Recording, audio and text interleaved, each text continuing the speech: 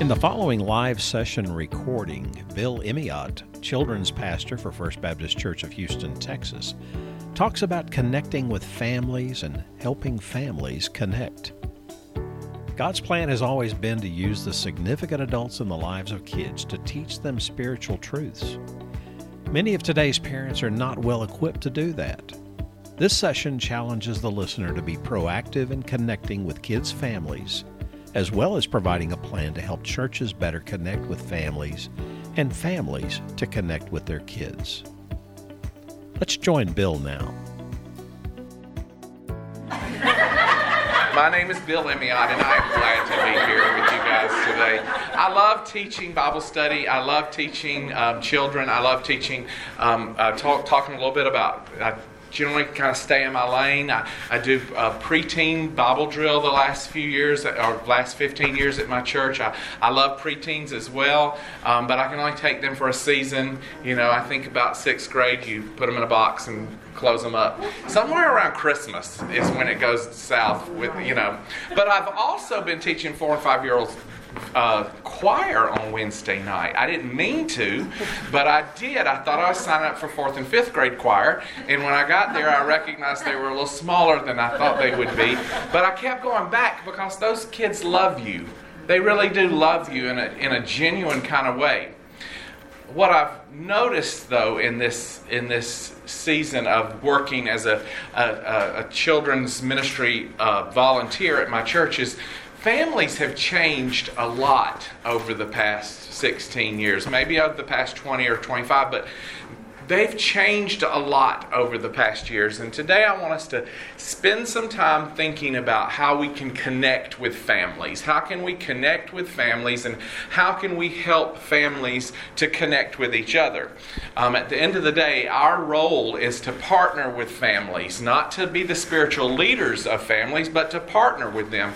But in order for that to happen, we need to understand a little bit about who they are. So with that said, I'd like for us to pray, get started, and have a good fun time together. Let's pray. Heavenly Father, thank you for this opportunity that you give us today to come together as ministry leaders, kids ministry leaders who are taking our job serious. It is Friday afternoon. It is hot, and we are here studying how to connect with families and connect with parents and help families to connect. God, I'm thankful for this opportunity. I pray that the things that are said in this room today are pleasing to you and helpful to these. In Jesus' name, amen.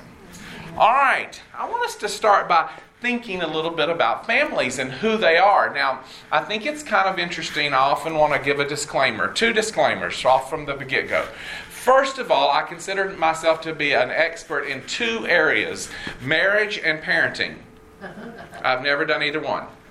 So, that said, I don't want to ever talk down to families.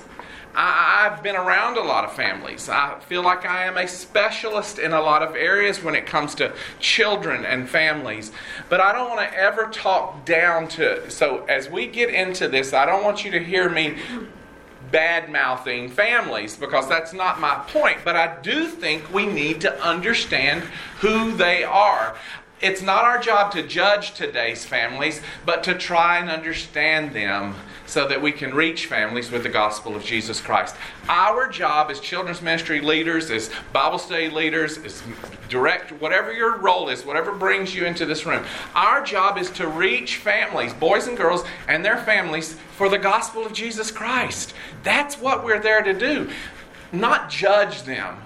They come in all different shapes and sizes and colors and backgrounds and socioeconomic issues. That's not the issue. That's not the goal. The goal is to introduce and lead those boys and girls and their families to Jesus Christ. We have the privilege of partnering with them as much as we can. We get to see them at my church, I think. I'm still new, right? I think we get to see them if they come to everything 4 hours during the week at Houston First. That's a lot. Most churches don't even have that much time. One of my best friends, or my best friend, is at a church, a different church in Houston. They have a 2-hour window. Now, they're telling us that people are coming very sporadic to church these days. Children who used to come, families who used to come to church if you were considered a regular attender, you came every Sunday. I tell people all the time that I grew up with a drug problem. I was drugged to church every time the doors were open, and that's just the way it was. Now they're telling us if a family comes 2 times a month, they're regular attenders. How do we connect with these people? How do we connect with these families? So I just want to introduce you to some of the families that are in the ministry at First Baptist Church, Nashville. I don't know many of them at Houston yet, but some of the families at First Baptist Nashville. And just see if maybe you can relate. The first family I want to introduce you to is the Giraffe family. This Giraffe family goes to my church. These are overscheduled people. The Giraffe family is very overscheduled. They overschedule with sports.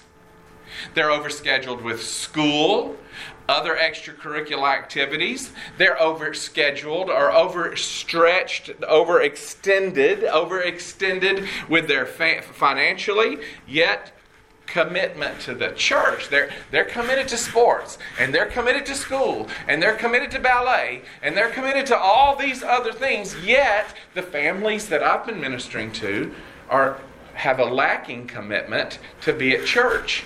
Like I said, some of them are not coming but twice a month, and that's considered in good standing with the church. They place a low priority on regular attendance. This overextension results in exhaustion, distraction, stress, family stress with parents and their kids, family stress with spouses, being distracted and feeling just really exhausted. I don't know. Maybe it was just in Nashville. I don't know if those people go to your church or not. But the Giraffe family definitely goes to my church. The next family that I would like to introduce you to are the Peacocks. The Peacock family. This family are very concerned with appearances. They're very, very concerned with appearances. On social media, they're on every week, every night, putting on that wonderful picture, that selfie, it's held a little bit high, that selfie that shows the perfect family. They never show the family when they're going at each other, but the perfect family on Facebook, the perfect family, they drive the perfect car, they're concerned about the house that they live in and the school that they send their children to. How things appear are important to them. What do people think about us? The Peacock family struggles being who they really are down deep, because they believe they're supposed to be something else. I don't know. It could just be Nashville. I've even seen a few peacocks in Houston, though. The next family I want to introduce you to are the hippopotamus family. The hippopotamus family is technically saturated. They're up to their eyeballs, they're up to their nose in technology. This is the family who has everything. iBook, iPad, iWatch, everything. And they're keeping up with each other through technology. They communicate with each other through their devices. They text, they Snapchat, they Twitter, they Instagram, they use emojis, yet seldom communicate face to face. This past Christmas, I had a family that stayed with me for a few days. And one night, we were sitting there watching television. The husband was on one end of the couch. The wife was on the other end of the couch. And I was sitting in my chair. And I noticed they were texting. And I could tell they were texting each other. And I'm thinking, they're talking about me. Because otherwise, they would just talk. And finally, I said, what are y'all doing? Who are you? Well, I feel like you're talking to me about me. And they said, oh no, we're talking about what we're going to do for breakfast in the morning. And I almost want to say, let me look, because I didn't believe them. But that's the way they even communicate with each other sitting on the end of the sofa. Now again, I'm not here to judge, and I'm not here to make even make suggestions on how they might do that work on that. But what I am here to say is those are some of the families that we have. My nephews, whom I'm currently living with in Houston, they all have devices. They all have devices. The 7-year-old, the other day, I couldn't find my phone, so I'm pinging it, and it's up there with him. He has my phone, his iPad, and the little iPhone that his grandmother had given him when she ran out of it, and he's got all 3 of them going. I read recently that the generation that we're ministering to right now wants 5 screens at a time. 5 screens going at a time. I don't even know what those 5 screens are. The television, the iPhone, the iPad, the computer, and something else. They want that, and you know where they're getting it from? Their parents. Their parents are just as addicted to technology as they are. And these families are up to their eyes, up to their nose in technology. I don't know. Maybe it's just my church. The next family I want to introduce you to are the chameleons. The chameleon family are very related to the peacock family, sort of, but they have this pressure to conform. They feel like they have to conform to what's going on. Social conforming, politically conforming, correctness, gender identity, politics, Me Too. All these things are pressing in on the chameleon family, and they believe they have to do it because they're concerned that they will be ostracized by their friends if they don't. They don't even want to do some of these things. They don't want to be involved in some of these things. But because their friends are, they feel like they have to.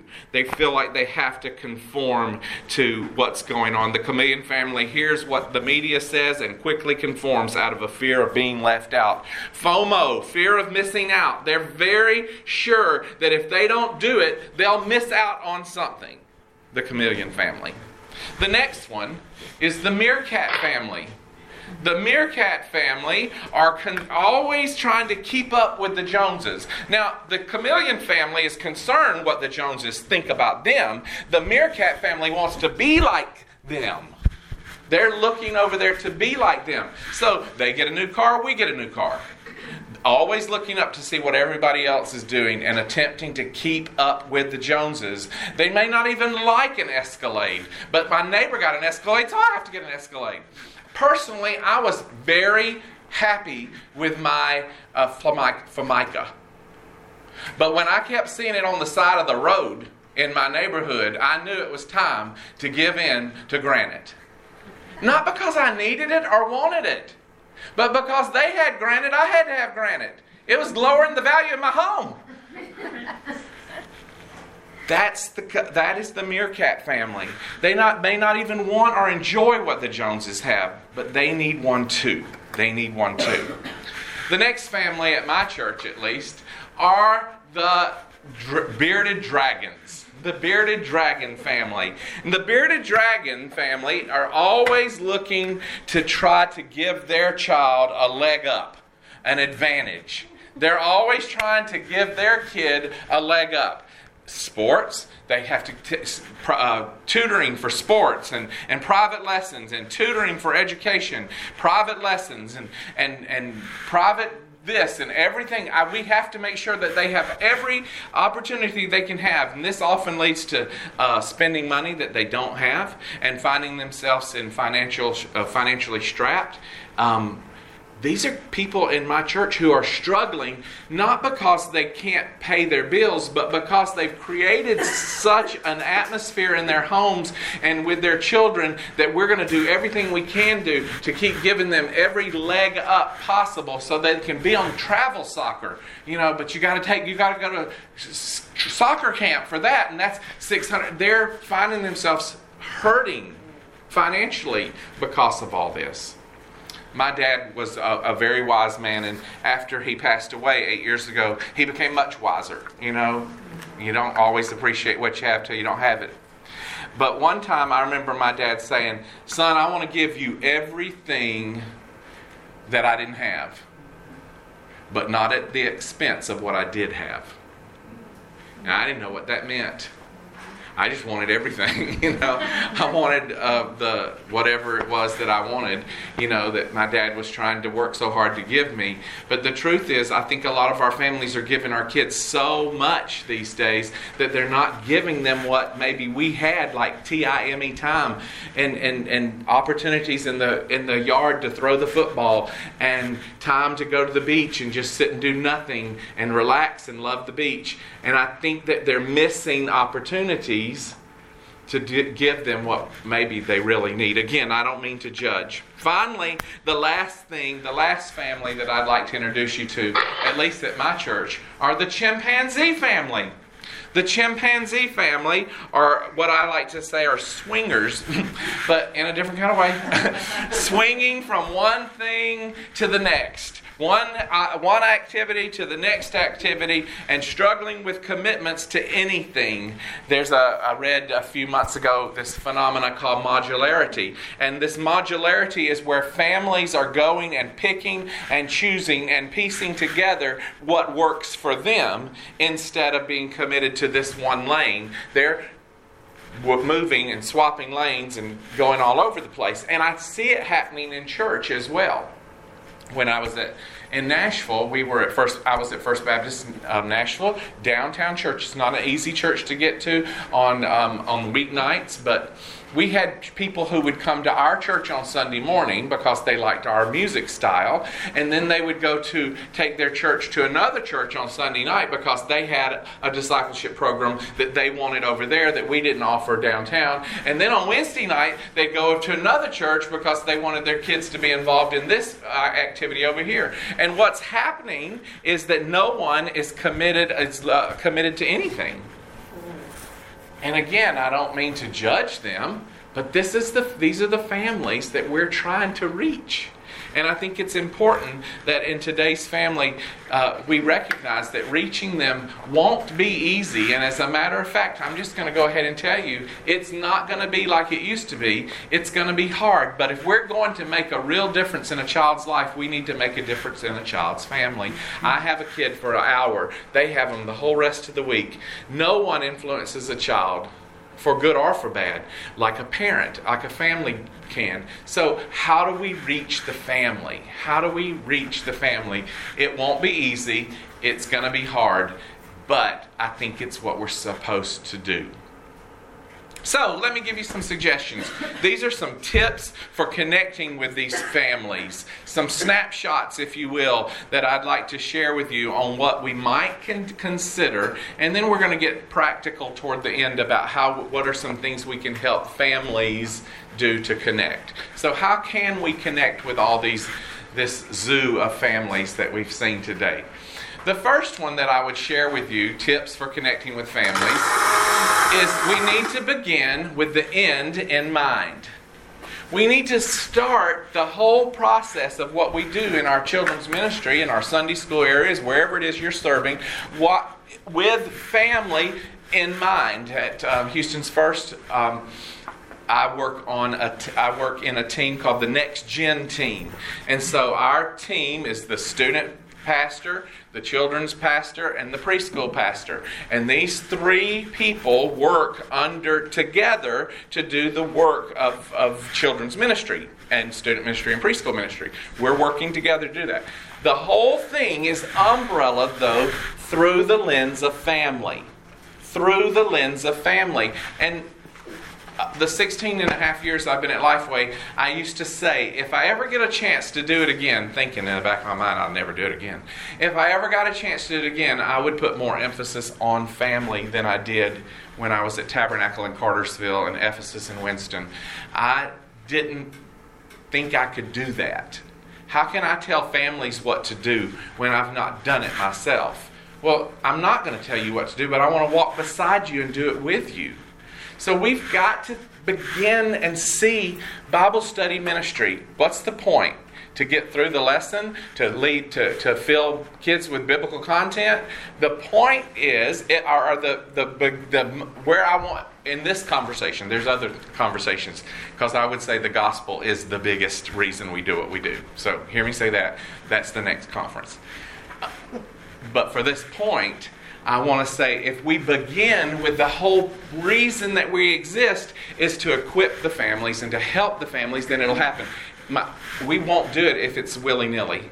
If we just kind of think we might get around to it, or, we got to reach families, that's not going to happen. But if everything we do, we start looking at it through the lens of family, and how can we be a family-driven ministry, how can we connect with families, then you'll connect with families. But if you wait till it's the end of Sunday school and, I need to connect, how do I do that?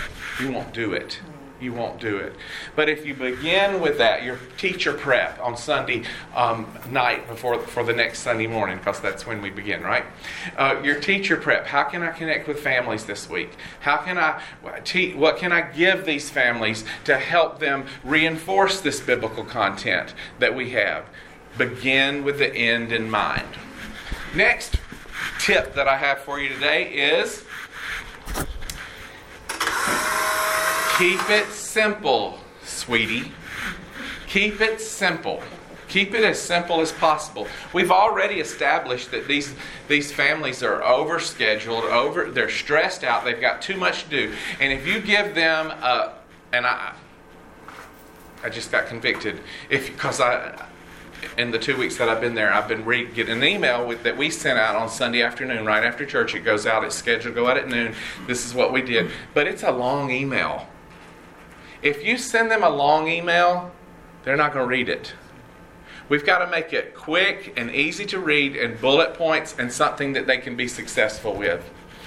And maybe it's even, instead of do this on Monday, do this on Tuesday, do this on Wednesday, do this on Thursday, we have one thing. Do this sometime this week. I think the kids that I've been teaching, if they had family devotion once a week, that would be a success. And the families that I am watching, or that I'm living with right now, if they could figure out how to have it once a week, it would be a success. It is crazy. They've got 4 boys in 7th grade, 6th grade, 4th grade, 2nd grade. And I don't know who decided homework was as important as they decided it is now. I think it's all about teaching to the test, right? Whatever it is, they're loaded. How can they have family devotion? But maybe if they could get one night where they could find 15 minutes, then instead of making them feel bad that they didn't do it Monday, Tuesday, Wednesday, Thursday, Friday, Saturday, and then, by the way, Sunday too, when you get home from church, do it again. Maybe we could encourage them to be successful by keeping it simple. Keeping it simple. And if they get into it and they love it, they'll find out how to make it more complicated. But if they see an email or they see a text or they see instructions that are just way over their head, most families aren't going to be able to do it. The next tip that I have for you today is partner with leaders of adults. As we try to connect with families, we need to think about those leaders who are in our church who are reaching adults. Those leaders in our church who their job is to reach the adult. As far as I can tell, I hadn't have a 3rd grader yet who drives downtown to Nashville. And most of them aren't going to come because their kid wants to come. I wish it was that way. Now, if they get there and their kid doesn't want to come back, they won't come back. But the people who are coming down to Nashville, the people who are coming to my church, are coming because the adults want to be there. And then they're bringing their children with them. So why would we see it just our job to connect with families when the young adult pastor or the young adult Sunday school teacher is right there equipped and hopefully aware that they're to reach families too? Let's do this thing together. Vacation Bible School is a great example of that in my mind, at least, because when we have all these kids come in, if your church is like my church, about 50% of your attendance is not your membership, and about 22% of those don't go to church anywhere. So we get this great opportunity to connect with families who are not connected to any church. Well, if I could get my young adult Sunday school teacher to go with me to visit that 3rd grader's parent, then we've got a whole nother kind of connection. First of all, they're going to feel like, oh, I've got a friend that's there. We'll talk about connecting families with families in just a second. But what about let's work together as a church to connect with families, not just the preschool and children's people, and maybe the student people, but families. Again, families bring families. And if we want to connect with them, we need to be thinking about how can we connect with the adult, and how can we do that? I don't know of a better way than the people who are already equipped to do that. Now, it may be surprising when you go call the young adult Sunday school teacher and say, hey, I would like to connect with you. I'd like for us to work together to reach this family, this third grade family that was with us for VBS, and now that they're on my prospect roll. I'd like, they're going to go, what? Because I don't know that it's on their radar. But what a better way to do it. I think I've never been in a church yet, and I've been in a lot of churches. I've not been in a church yet that had a Sunday school for children and didn't have a Sunday school for adults. Now, I think it started out that way, but it's not that way anymore. I have been in churches that have adult Sunday school and not children's Sunday school, and those are sad churches. But I haven't been in one the other way. So somebody is there. And we need to connect these ministries. We need to quit living in our silos, tear them down, join hands, and go after families. All right? Yes, thank you. Thank you.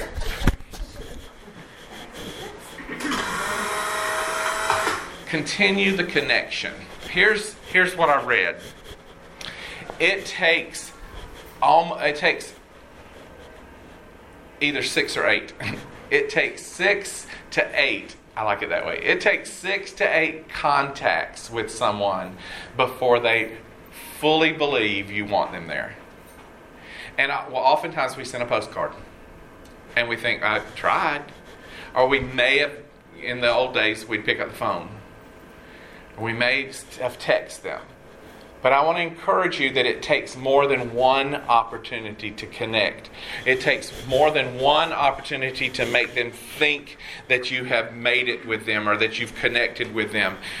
We attempt, and we do a one-time attempt, and then we're done. It's work, and it takes multiple contacts to connect. And we can... It can take multiple invitations to receive a positive response. And we need to know that. We need to recognize that. Yes, ma'am. So recently, folks have been asking about making copies of the guests that we have and whatnot. Is it a little too much if 4 people from different ministries call the same person within a week time? Or should that be more carefully staged? I think it might need to be more carefully staged, but I would rather someone get 4 contacts than no contacts. Well, right. Yeah. And I think we could carefully stage it in such a way where they're not all getting them on Sunday afternoon. And maybe we have different people who do different kinds of contacts. For me, nobody's answering the phone anymore. They're just not answering the phone. So email, text, maybe a phone call, that would be helpful. I don't know. What do y'all think? 4 contacts too much? I think it definitely needs to be 4 different ways. 4 different ways. Phone calls, like an email, a text. I mean, we're in a small town, so I drop by to see them, whether they answer the door or not. Right, and take a little bag. Yeah. I used to say, I will not go empty-handed. Must I go empty-handed? No. I appreciate that, but I think she's onto something, and I think 4 different kinds of contacts really, really could work. But another thing, it's probably going to take a lot of time too. Maybe 4 contacts over 2 weeks would be helpful, so that they know that you're not just checking them off a box that, my pastor stands up and says, we want to know that you're here. We promise we're not coming to your house. But we want to know that you're here, and we want to know how we can. We will reach out, and we will see if you're, if we can, if there's anything we can do for you. One of the things that I was taught early on in ministry was to go, when I did go and make contact with non-church people, to say, do you have church home? And no, we don't have a church home. Well, until you find one, please consider us your church home. If you need anything, we'll be here for you.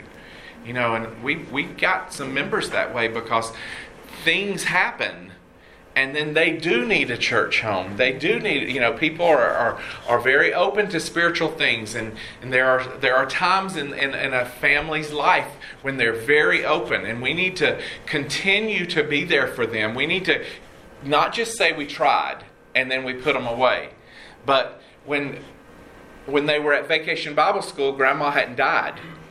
But when Grandma dies, the family's open. When the baby's born, the family's open.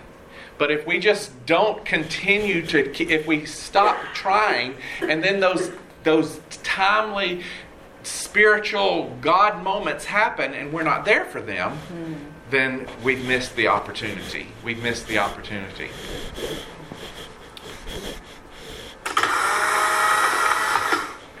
This next one talks about partnering families with families, and I shared with you early on that this is not going to be an easy thing. This is not going to be easy work, and so we've got work that we have to do. As ministry leaders, we may have to think through this. The best invitation is going to be from when one family invites another family. So you live in your neighborhood, and there's families in your neighborhood that you could invite. Those families are more apt to say yes. We study after study after study shows that the best way to get people to come to church or to connect them to your church is when someone makes a personal invitation. And we've tried everything we know how to do to quit giving those, face-to-face invitations. So as we have families who come to our church, who are we're trying to connect them to our church, what about connecting the prospect family with a church family who is already involved in the church?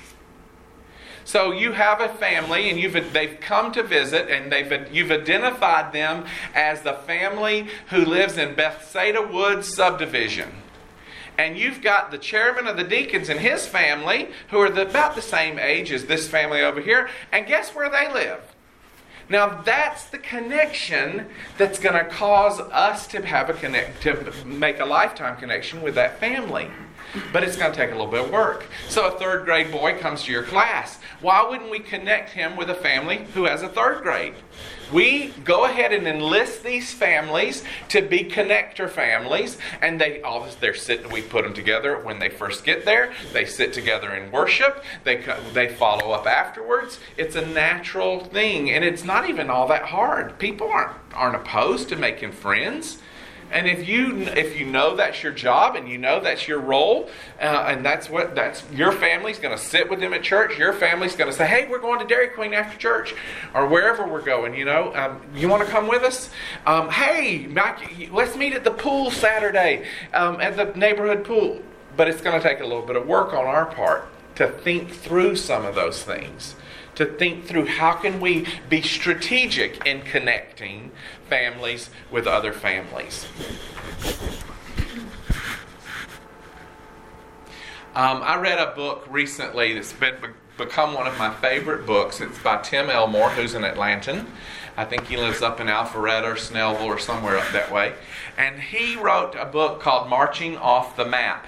And it's he's a real big advocate for the younger generation. He's a huge advocate for millennials. And now, in case you don't know, millennials are the parents that we're serving in our ministry. Some of you are millennials, and that's great. But, y'all are the ones who are the parents of the kids that we're trying to serve. And so he says a lot of things about millennials, and he's got a book that's getting ready to come out on the next generation that we're calling Gen Z. That, it was Generation X, Generation Y, Generation Z. We called them boomers, busters, millennials, and now we don't have a pet name for them yet, so we're just calling them Generation Z. he loves these young families. He loves these people. And in this book, he talks a lot about how we can connect with the millennial generation. So he says, don't think how can we control them, but think how can we connect with them. They don't want to be controlled. These parents, these families don't want us to tell them what to do. They want us to connect with them. They're more interested in the relationship than our theology. They're more interested in friendship than they are, at least initially, than a relationship with Christ. And so how can we connect with them? He also talks about don't inform them, but think interpret for them. These unchurched families don't need information. They have all the information they need at the tip of their finger, or tip of their thumbs. You know, it's been said that we've raised a generation, the millennials, who are the parents of our kids, we have raised a generation who don't need anybody to tell them anything. Now, what they might need, though, is to help them interpret what they're reading about Baptist, or what they're help them to interpret what they might find on the internet about Christians, because it's not all nice and it's not all pretty. So as you begin to try to connect with families, think about how can we interpret information for them, not just inform them. Think what, not why. Or think why, not what. That came out backwards. Giving this generation a bunch of facts is not interesting to them. But why are we doing this? Why should you bring your child to church? Why should you be concerned with spiritual development with your boys and girls? Why should you have conversations, spiritual conversations at home? Not just tell them to do it. You know, we've been giving out handouts at the door. Here's the take-home page. And they're not doing it. But why should they do it? Why? Think why, not just the what. Think help them do it, not do it for them. They don't want you to do it for them. They want you to help them to do it. Think expose them, not impose. Think descriptive and not prescriptive. Think real, not cool. I heard recently that real is the new cool. Being real with them is the new cool. And a lot of our churches have just got on the cool wagon, and we've got our smoke and lights and all those things going on in the band, and we jump now, we worship, and all those things. They're not impressed with that. Today's families want to know, is it real? Not is it staged, and is it cool, and is it perfectly composed, and everybody is timed exactly right. Now we need to do a good job. That doesn't give us the freedom to not be relative. We need to be biblical, and we need to be a relative biblical community of believers. We need that. But if we're all about the show and not about really investing and loving and being real with them, then they're going to see through that, and they're going to go find someone else who will. I want us to transition for the next 10 minutes or so, and then we can talk questions and answers and go to dinner early. I want us to think about how can we've talked about connecting with, but how can we help families connect? How can we help families connect? I think it's biblical. I believe it's Ecclesiastes that says there's nothing new under the sun. And so that's probably true at some level. I want us to think about 3 ways that we can maybe connect with families. 3 ways that we may connect with families or help families to connect. The first one is traditional.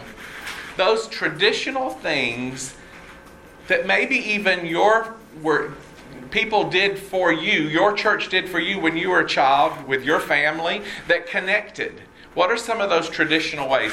I'm going to give you a couple because we've got a whole piece of paper back there that's blank. I don't want to give you too many, but I want you to think.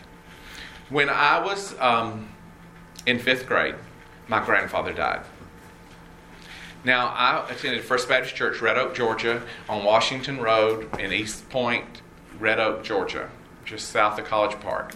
That's where I grew up. I'm a South Side boy. I will cut you. I get it. I love my heritage. Anyhow. I couldn't say that anywhere else and anybody else would laugh except y'all. Because y'all know, we will.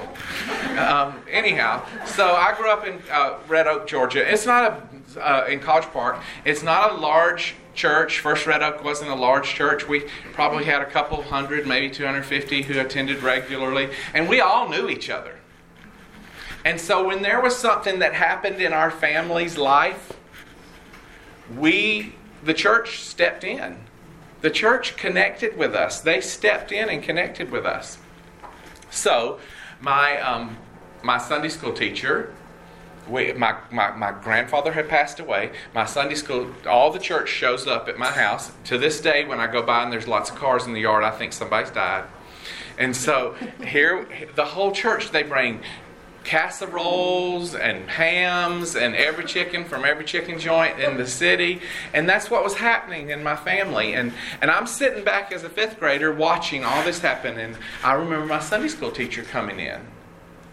And she had a plate of, it was either brownies or cookies, but I think it was brownies. And she had this plate of brownies, and my mother came up to her to take the brownies from her. Back in those days, you sent thank you notes. In order to send thank you notes, you had to put a little number dot on the bottom of the plate, because the plate needed to get back to them. And you wrote in the book that Miss Fay brought brownies. So she comes up, she says, "Oh, Fay, thank you for coming." And she reaches out for the brownies. And my Sunday school teacher said, "Oh, no, I brought these for Bill." I have never, ever forgotten that. We need to be more traditional. We need to help some of our families understand traditional ways of connecting with their kids, like reading their Bible to them at night before they go to bed. It's not hard. It's not difficult. We're going to think a lot more. I want you to think of traditional ways that we can help families connect. Traditional ways that we can help families connect. That's over there. The next one is intentional ways. Intentional ways that we can help families connect. We've got 2 stories, quick stories here. One of them was, kids are watching you. Kids are watching you. So how can you be intentional about what you're doing? And how can we help parents be intentional about what they're doing? Several years ago, we went to, I took my little nephew at that time, Reed, he was probably 3 at the time, to a restaurant called the Fontanelle, Mansion at Fontanelle in Nashville. It's a very fancy restaurant. You never do that with more than one child. It was when he was an only child. And so we were at Fontanelle, and I had gotten there and got our name in the pot, and she said it's going to be a 20-minute wait. I'm like, oh my goodness, 20 minutes with a 3-year-old, what are we going to do? And earlier, before we got out of the car, I had said to Reed, I said, "Reed, you need to act good in here. This is a really fancy place, and I want you to act good. Now, I want us to talk, because I'm a parent, professional parent, right? And I'm telling him all, because I think kids don't often live up to our expectations because they don't know what we expect. And so here you go. I'm giving him the list of expectations. I want you to act good." And I said, "Now listen, I don't want to embarrass you either," because that's when I thought that was important too. When you have 4 nephews, you just yell. But at that point, I said, "Now, Reed, if you start acting out, I'll do like this to you. And that way you'll know, and you'll remember that you're supposed to not do that." All right, we get in there, 20 minutes goes by, 30 minutes goes by, 45 minutes goes by. I'm getting hot, and it goes by. I go up to the lady standing there. I said, "You told me it was going to be 20 minutes. I got this 3-year-old kid over here, and it's 45 minutes. And she said, "Sir, I'm sorry." I don't know what I thought she was going to do. I turned around, Reed's doing this to me. They're watching you. They're watching you. So what are the intentional times that they can catch you? They're going to learn more by what they see you do than they'll ever learn by what they hear you say. So you need to be modeling this, and we help parents understand that in their going and their coming, in the intentionality of their day when they're standing in line at Walmart. What are you talking about? How slow the cashier is? Or how they only have 2 lines open? They've got 28 registers and 2 lines open. Or are you taking that opportunity to be intentional? There are opportunities that we can be intentional. Families can be intentional with time they already have. I mean, they don't have to watch the video every time they get in the minivan. All right, so there's a couple suggestions that we can put up there.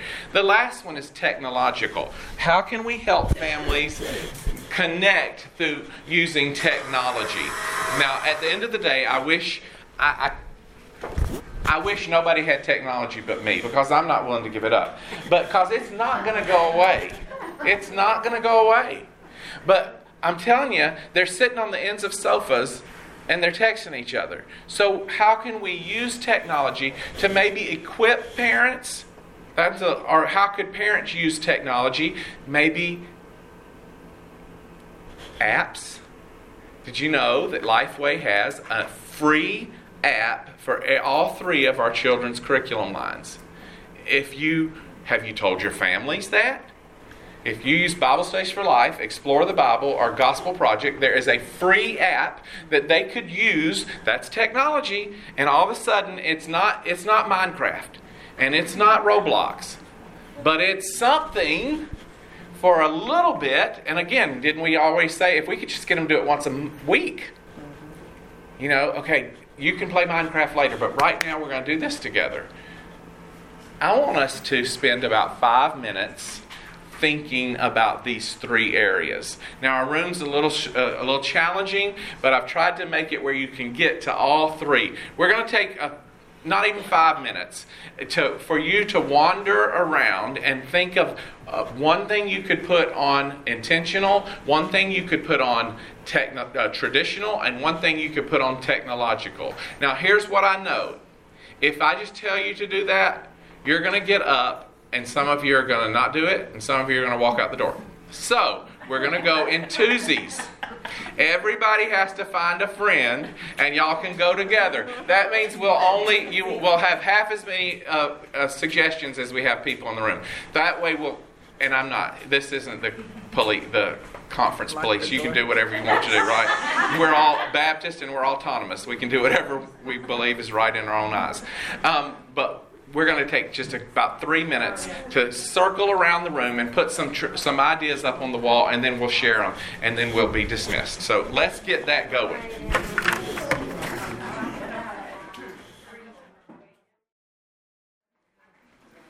All right. I want to read to you Deuteronomy chapter 6. Talks about, you're familiar with this because when Jesus was asked, what is the greatest commandment?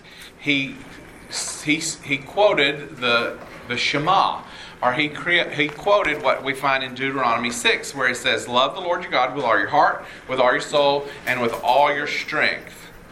But here's the part that oftentimes we need to be reminded of. Verse 6, "These commands I give you today are to be on your hearts." Verse 7, "Impress them on your children. Talk about them when you sit at home, and when you walk along the road, and when you lie down, and when you get up. Tie them as symbols on your hands, and bind them on your foreheads. Write them on the door frames of your houses and on your gates." Sounds kind of intentional to me. But who that's spoken to is not the religious leaders. It's spoken to parents.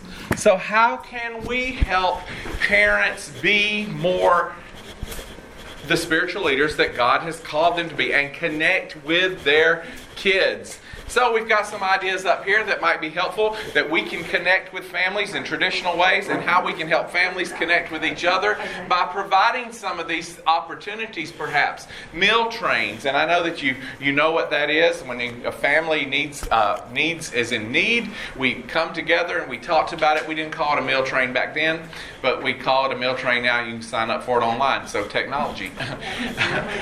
Kick off a family night kickball. We can provide opportunities. We do all through the year. We have opportunities where we have activities with our kids, and we play, and we have fall festivals, and we do all these different things. But what if we put a little twist? Thank you. I knew it was a word. We put a twist to it, and we begin to look at those events through families. Cookie decorating, potluck, game nights, family Nerf war, movie nights, cook supper together. As we think about I think that families don't know how to connect. And so there may be suggestions that we can make for them. Again, one meal a week is going to be a stretch together at a dinner table this day and time. I know that sounds crazy. We ate dinner together every single night. And then we had our home life family devotion that my mom led. Because she was determined. And we would kick each other and we would fight and we would scream. But we did it. And we all have memories of that. So maybe we make some of those suggestions. Monthly giving back. And families do that together. Outreach opportunities. Family retreats and family weekends. There are ways that we can help and encourage families in traditional ways. Coming to church, sitting together in worship. And sometimes as churches we have set it up where they can't. And so I know that children's worship is valuable, but sometimes we need to encourage the families to worship together too. So at the church I'm currently serving in, I found out that in the month of April, they encourage families to as much as possible and try to equip, and pastor knows they're coming, and so as sermons are family sensitive and family ready, and they encourage families to worship together. I was told about 50% of the families take them up on it. But when do kids see their parents worship? When do they see their parents pray? Praying together. Opportunities that we can, traditional things that we know work, that we know would work, but maybe we need to share with them. As a Sunday school teacher a couple years ago, I came up with 12 ways that families could connect. And each month I would send home through an email to those families, how could you this month do this? Memorize scripture together. Memorize this Bible verse together this month. Just encouraging them to do something that's not rocket science. It's things that we've always done, but they're like, go to worship together one time this month. Do this one time. Do this. Those traditional things that we've done forever. Some of our families just... Okay, I'm going to be careful. Because I'm not a parent, but I feel in some ways that I have raised a generation who don't know how to parent. And I'm just as guilty as my brothers and sisters who do have kids. If you think that there's something going on with the millennials today, you look at yourself. They don't know how to do it because we didn't do it. My parents put us around the table. We kicked each other, but we had a family devotion. My brothers and sisters didn't do that. And now their kids don't know what to do. We need to help them. Give them some gentle suggestions. Love on them. They got to know that you love them. They don't care what you know till they know that you care, right? So you got to show them that you love them, and then you share with them some of these ideas. What about how could families be intentional? Pray for me. We could do a campaign as a church. We could pray for families. We could connect families together and pray for them. Family volunteer opportunities. Those intentional opportunities. Pray at the bus stop. I mean, if your child ever needed prayer, it was getting on that bus. So why couldn't families be intentional about making that a big deal? I was listening to a radio station in Houston this week, and it was back to school week in Houston, and they were talking about different things. And this one lady called in, and she said that they had a signal. Like she said 5, and that was there was 5 things that their family values. So as their kids were getting on the bus or getting out of the carpool line, they would always say 5 to each other, and it would remind them of the 5 family values. Well, that's an intentional opportunity every day, every time that we have they're getting out of the car or they're getting on the bus, that we remind them of spiritual things. Being intentional. I don't know about you, but I don't have hardly any more space on my calendar to put anything else. And neither do these families. So what are they already doing that if they just get intentional about it, they could reinforce biblical content. They could reinforce spiritual things. In the car, what kind of music are you listening to in the car? Are you listening to Earth, Wind, and Fire or Jars of Clay? I don't know. or AC/DC. I don't know what your thing is. Depends on when you grew up. But my point is, or this point is, there are times in the car that we can help our families be intentional. Do you turn off the DVD and pray? Every morning, I have had the opportunity to take my nephews to school. And when I take them to school, we pray. And we pray the same thing, that they would be wise, that they would be strong, and that they would be pure. After about the fourth or fifth time that I prayed that for them, they say it with me now. I didn't tell them to. They just start saying it. God, help us be wise and strong and pure. And I got that from my pastor. That's not unique to me. That's what he prays over them at baby dedication. And I thought, why couldn't, as a Sunday school teacher, encourage parents to continue praying that over their child all through their life? Prayer request on the way to school. Having your Bible out and open. Do kids catch their parents reading their Bible? That's a whole nother conference that I love to teach on, spiritual disciplines. But the reason that kids get into habits are because they had them at a young age. I want my nephews that I'm currently living with to see me reading my Bible. I want them to catch me praying. I want them to catch me doing those spiritual things. And so, do you have your Bible open, and is it out? And all these are great opportunities, but we need to help families to think intentional. And finally, it's not going away, technology. Send YouTube videos of weekly lessons. My nephews, my youngest nephew loves YouTube. Now, I hope his parents have some kind of screening and some kind of filters on it. But right now, all I call him is cat videos. What is it up with cat videos? He loves cat videos. Anyhow, if we could figure out how to put a family video, a family YouTube devotion, or direct, I bet they're out there. And if we could direct them to them, Tuck would look at the video. He may not want to sit around and take turns reading scripture around the coffee table, but he probably would watch that. So maybe we could do some research on our end. I told you it wasn't going to be easy. We could do some research on our end and then send them. Yes, ma'am. There's an app called Bible for Kids. Bible for Kids. And it is put out by the Bible app. And it goes from creation all the way to the end, and it picks us, all these stories, and you watch it, and it reads it to them. So if they can't read, and it's interactive. Cool. And it has all different stories in the Bible. And it's called Bible App. Bible App for Kids. Bible App for Kids. Our parents may not be aware that exists. So 1 month, as a Sunday school teacher, I'm going to send them this link and say, this month, take the opportunity to investigate this and use this to connect with your children. Great, great, great.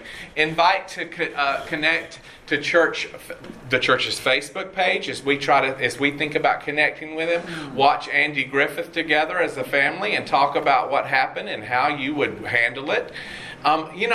That's a great suggestion as a family, and Andy Griffith may be the only one we can recommend.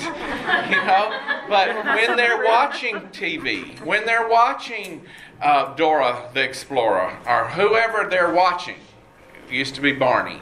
It's none of the above anymore. The kids today are watching, totally different things. But as a family, maybe we watch it together.